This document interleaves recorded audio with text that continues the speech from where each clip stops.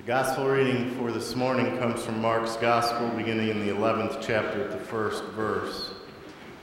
And Mark wrote, "When they were nearing Jerusalem at Bethphage and Bethany on Mount Olives, he sent off two of the disciples with instructions. Go to the village across from you. As soon as you enter, you'll find a colt tethered, one that has never yet been ridden. Untie it and bring it. If anyone asks, 'What are you doing?' say, 'The master needs him,' and will return him right away." Well, they went and found a colt tied to a door at the street corner and untied it. And some of those standing there said, "What are you doing untying that colt?" And the disciples replied exactly as Jesus had instructed them, and the people let them alone. They brought the colt to Jesus, spread their coats on it, and he mounted. The people gave him a wonderful welcome, some throwing their coats on the street, others spreading out rushes they had cut in the fields. Running ahead and following after, they were calling out, "Hosanna! Blessed is he who comes in God's name. Blessed the coming kingdom of our father David. Hosanna in the highest heaven." And he entered Jerusalem, and then he entered the temple, and he looked around, taking it all in. But by now it was late, so he went back to Bethany with the 12. And this is the word of God for the people of God. Thanks be to God. Amen.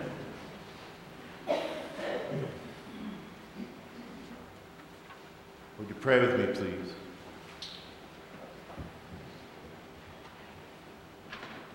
O Lord, how often we have filled your church with hustle and bustle. Forgive us for trying to fill sacred space with things not of the Spirit. May we be well aware of the difference between dead silence and living stillness. Be with us as we think about your word for each of us this day. Amen.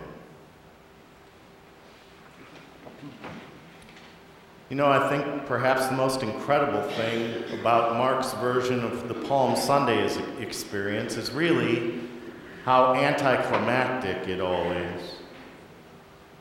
All of the excitement of the parade, the crowds cheering, the road strewn with coats and with branches, all really leads to nothing.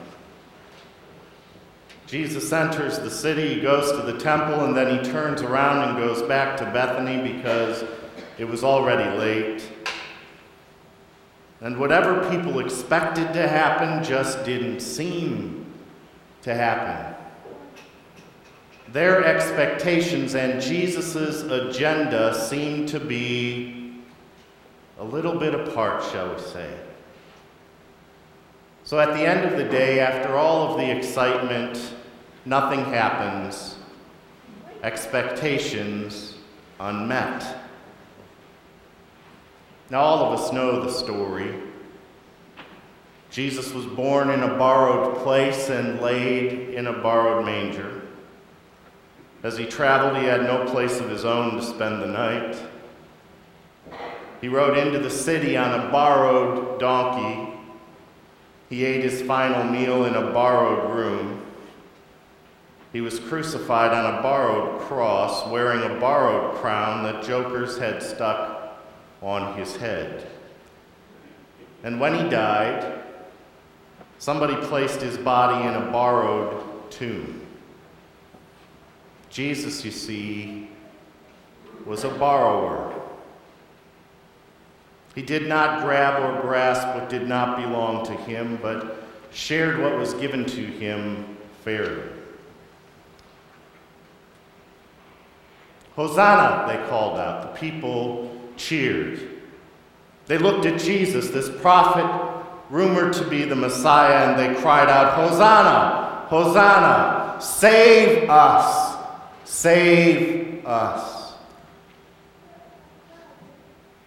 And I wonder, as we enter Holy Week, if that same cry could still be on our own lips all of these years later. Now, the people of the time, they were worried about Rome, the occupying army. They wanted Jesus to save them from the Romans. It was a practical concern. Save us from them. Can we be honest about what is behind our Hosanna cry today? When we now cry out, save us, what is it really that we want God to save us from? Save me from my anger. Save me from my cancer. Save me from depression. Save me from problems in my family. Save me from all of the violence around me. Save me from staring at the ceiling at 3 o'clock in the morning, wondering why I'm even here. Save me from loneliness. Save me from myself. Save me from all of my fears.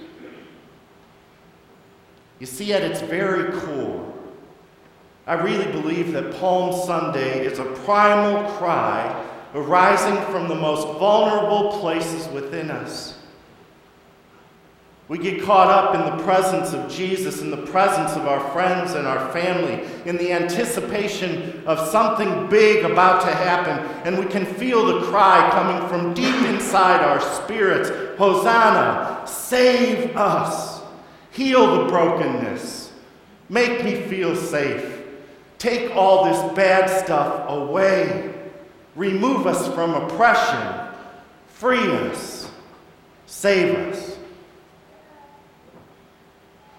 And when those cries come from our mouths, I think we need to ask, will God do something? How does it work? And these are difficult questions, but I really think we experience the answers in the story of the rest of this week. The people shouted. They recognized the opportunity to be free in the person of Jesus. Freedom from Rome, save us. But then you see, Jesus didn't set out to save them in the manner in which they'd been led to believe that he would. He did not take up a sword, lead an armed rebellion that would have sent the Romans packing with their Roman tails between their Roman legs. Instead, we know that he went and observed Passover Seder with his friends. And then he went out to a garden to pray, and then was captured, tried, and put to death on a cross. This does not at all seem like the work of saving that we had requested. So we may well ask, what does it look like to be saved by God? Well, perhaps we need to look again. You know, one of the most important threads, I believe, that runs through the story of Jesus from the beginning to the end is this whole notion of God coming to be with us. How does God being with us save us? Well, I'm not entirely certain, but I do believe that a good part of it involves a God who steps right into life with us, in all of its joy and in all of its suffering, experiencing what it is like to be born and to live, and what it is to suffer and to die. God comes. God shows up in incredible ways through the most unlikely people in awkward times. God answers our cries to save us in unexpected ways, but with impeccable timing. So in retrospect, perhaps there is no better way in which to begin Holy Week than to march around the sanctuary waving palms asking God to once again save us. It is from our most broken places that those cries bubble to the surface. So stay alert and be honest. Because you see, Jesus the borrower is borrowing your secret sorrow. And by the end of the week, he will try to keep it and will try his best not to give it back to you. So you see, salvation work, it's being done. Keep the faith. Amen.